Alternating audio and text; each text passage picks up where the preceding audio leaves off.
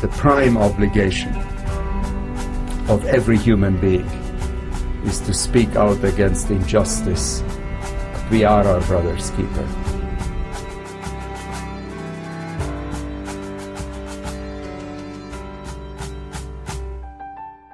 You're listening to The Keeper, brought to you by the Lantos Foundation for Human Rights and Justice. I'm Katrina Lantos Sweat. Today on The Keeper, we welcome back the chair of the Lantos Foundation and my mother, Annette Lantos. This beautiful, intelligent, and charming woman worked for more than 2 decades side by side with my father, the late Congressman Tom Lantos, as the unpaid executive director of the Congressional Human Rights Caucus. She was responsible for many of the most important human rights initiatives undertaken by Tom Lantos and was an acknowledged human rights leader in her own right. Annette Lantos's evolution from wife, mother, and educator to activist began in the late 1970s when she first learned that the hero who had saved her during the Holocaust might still be alive and languishing in a Soviet prison.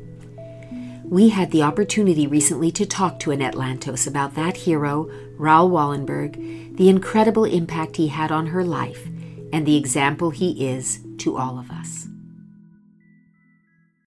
In very different ways, both you and our beloved husband and father were rescued by Raoul Wallenberg. Dad was rescued by him in a more direct fashion as he found refuge in one of the Wallenberg safe houses. And in your case, it was a little more indirect because you received a Portuguese passport after Wallenberg really led the way with his Schutzpasses. Talk to us a little bit about what Wallenberg meant to the persecuted Jews of Budapest when he came there in the summer of 1944. Yes, Wallenberg's presence in Budapest gave tremendous hope. There were over 100,000 Jewish people who were the last ones of a population of 1 million. They are constantly made efforts with the Gestapo not to allow the Jews of the city to be deported. The presence of Wallenberg meant hope and meant basically life for the 100,000 Jewish people of Budapest. You talk about other ambassadors, diplomats stepping up to provide protective papers and maybe in some cases temporary refuge. But that whole effort by the diplomatic corps, would it be correct in your view to say it was really led by Wallenberg, that Totally. he was the spark, he was Totally. the inspiration? The others would not have dared to undertake it on their own. The only reason they dared to undertake it because he, as a Swedish diplomat, showed the way. And when the others received rebuffs from their country government, they referred to Wallenberg and to Sweden as their excuse, and the whole effort that ultimately resulted in 100,000 Jews being saved in Budapest was basically led by Wallenberg.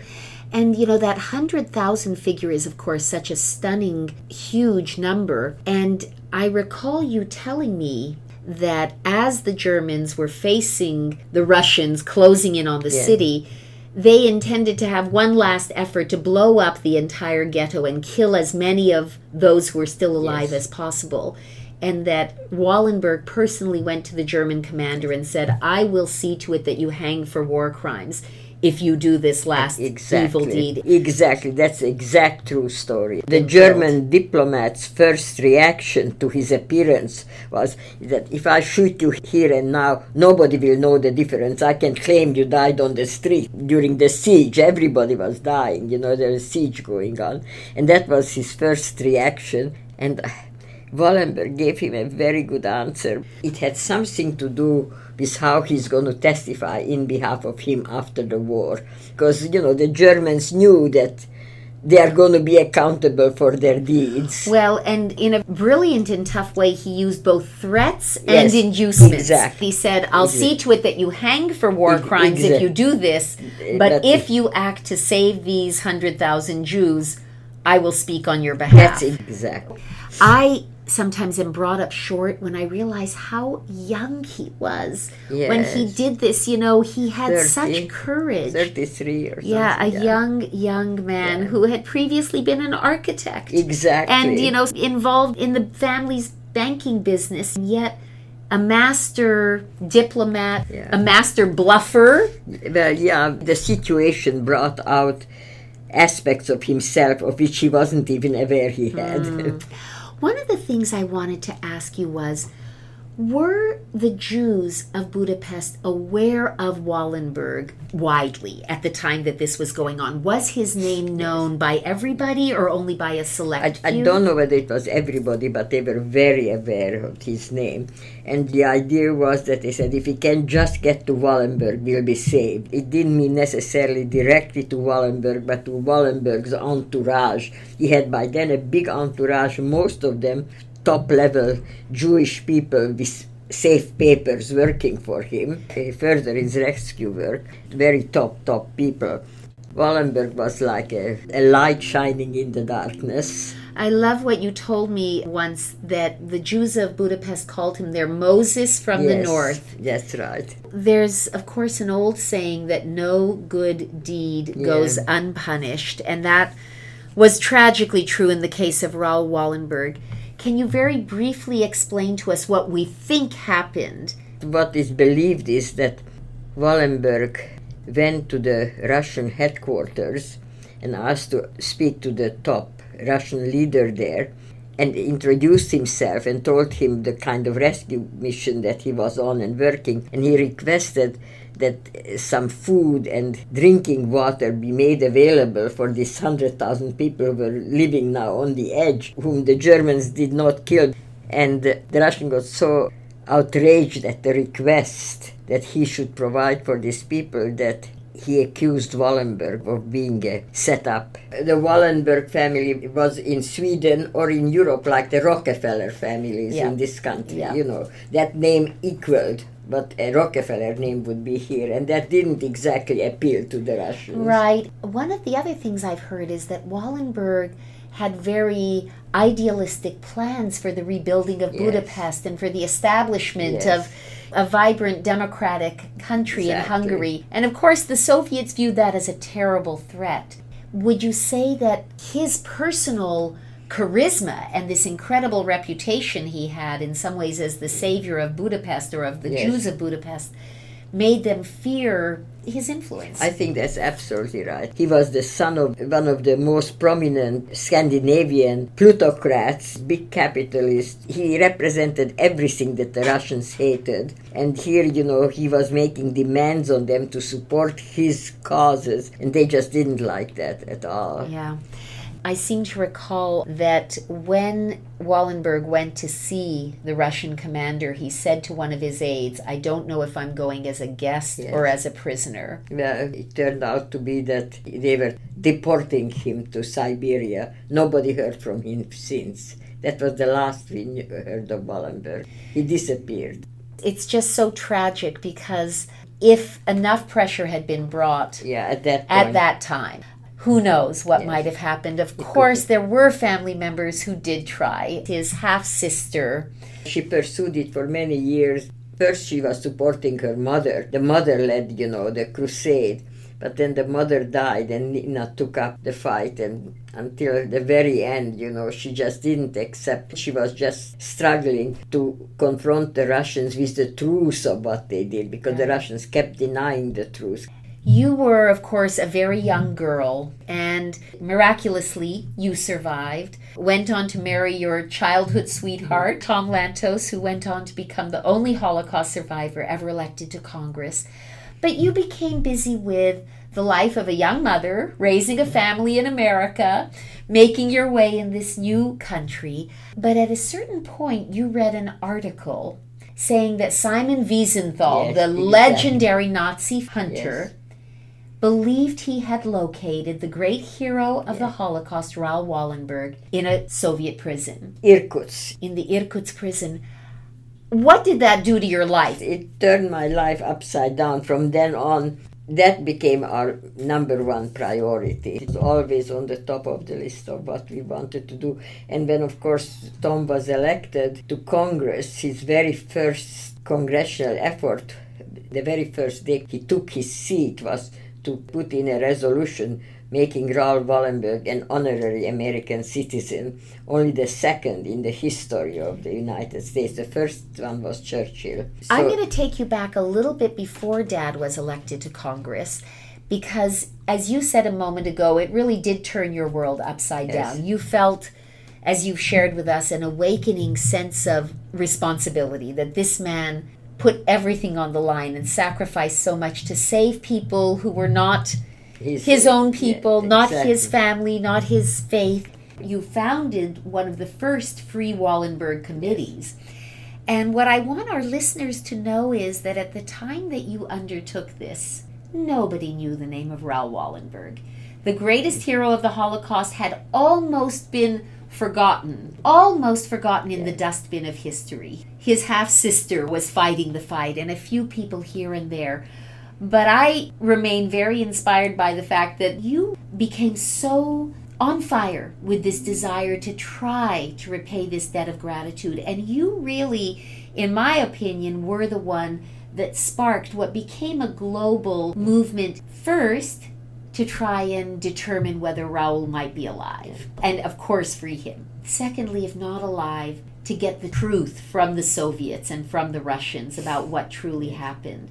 And third, and in some ways this perhaps became the most important part of the story, redeem his incredible story and make sure that all the world knew who this man had been.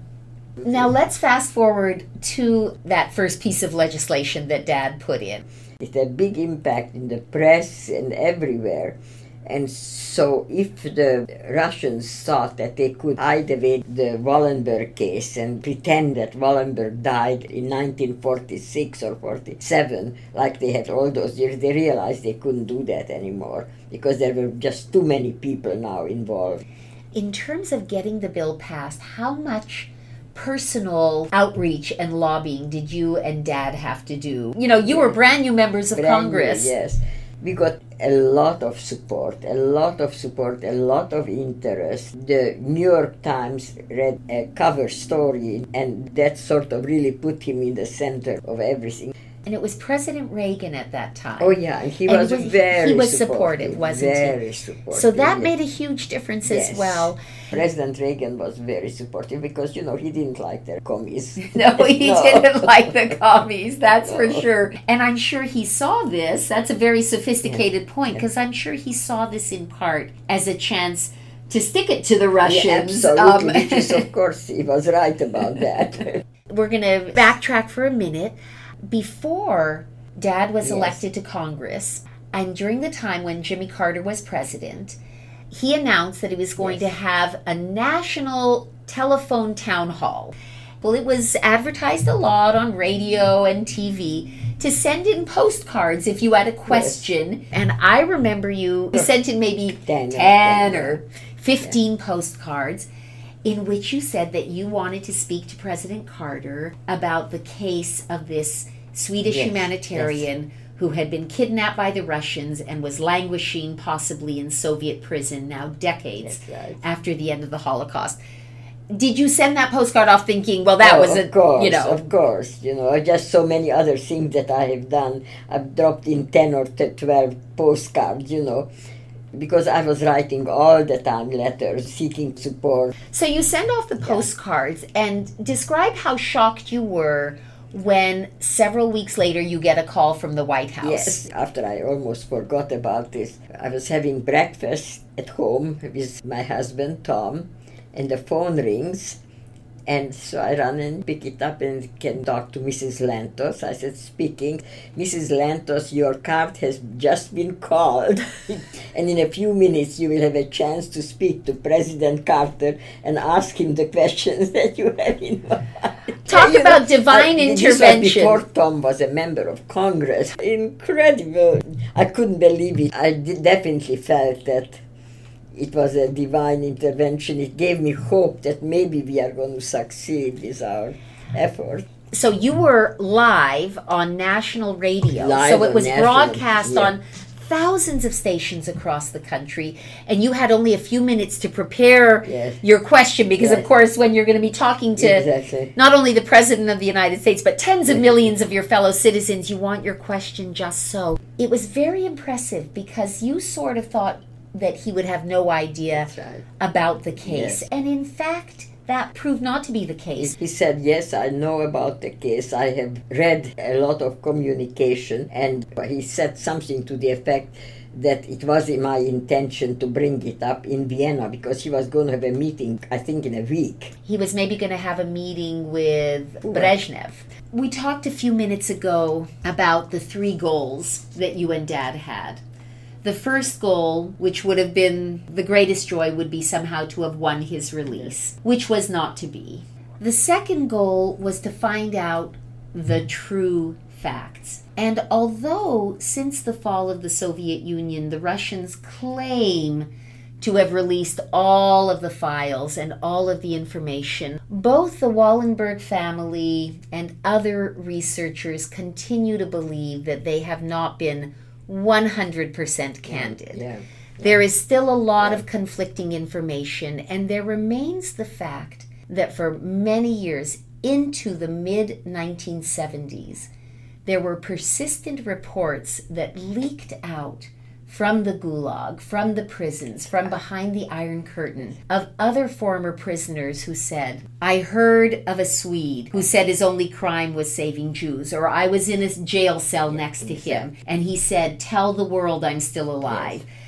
Different, amazing, and of course heartbreaking reports. But as time went on, we know he did eventually pass away.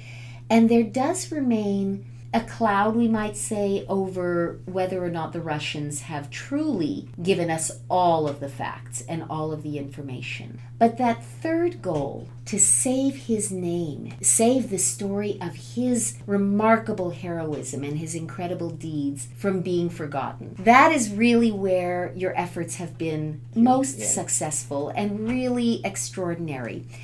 Talk to us about the effort to get the street on which the Holocaust Museum is located named the Raoul Wallenberg Place, the stamp named after Wallenberg, the bust of Wallenberg placed in the capital. It became much easier after my husband was elected to Congress. For a congressman, we could initiate.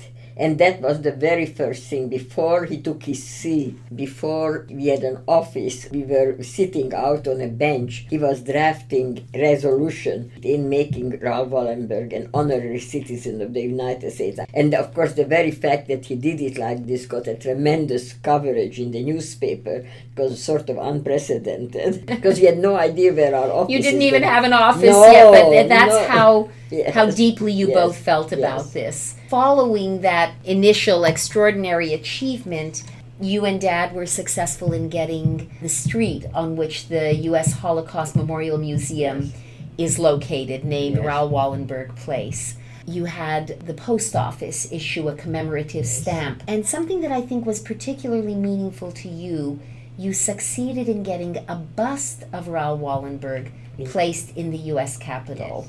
That bust now sits in one of the most prominent places in the entire United States Capitol, in the magnificent Emancipation Hall of the Capitol Visitor Center, where they have a replica of the Liberty statue that sits atop the Capitol.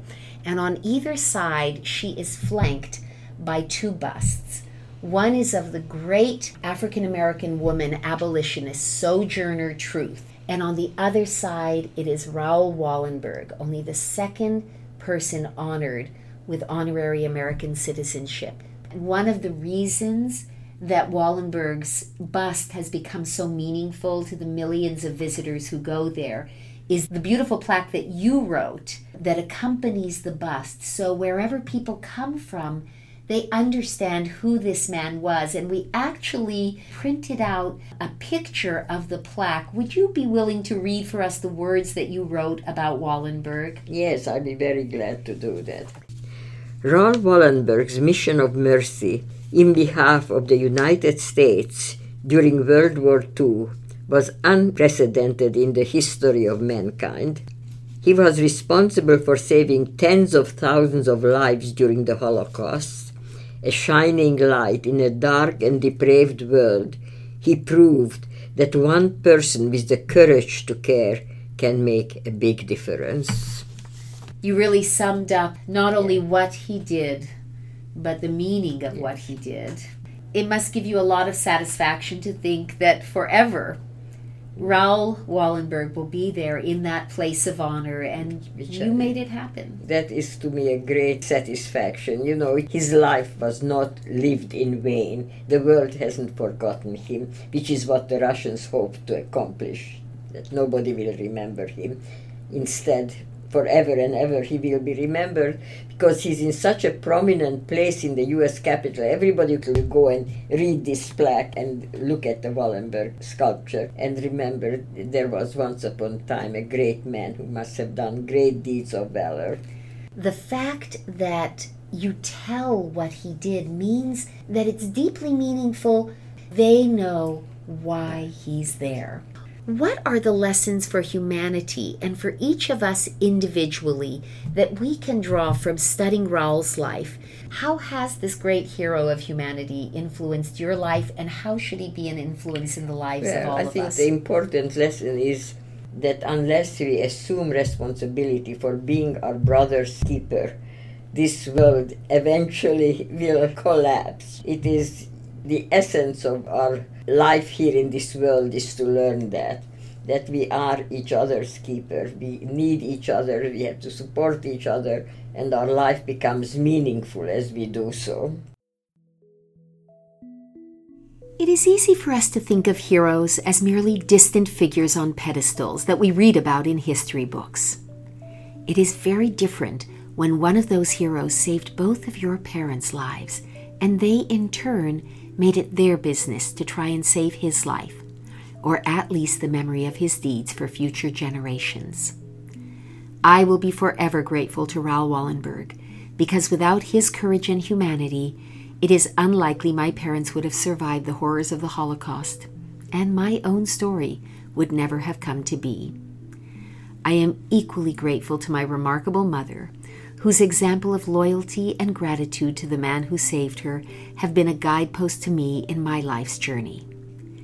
My mother had to reach far beyond her own comfort zone to take on the cause first of Wallenberg and eventually of countless other people who needed someone to stand up on their behalf. My mother did that with passion and love, and she will always be my trailblazer and my hero. I'm Katrina Lantos Sweat. Thank you for joining us for this episode of The Keeper. This episode of The Keeper was produced and recorded by the Lantos Foundation for Human Rights and Justice. To support our work and for more information on today's guest and topic, visit us at www.lantosfoundation.org.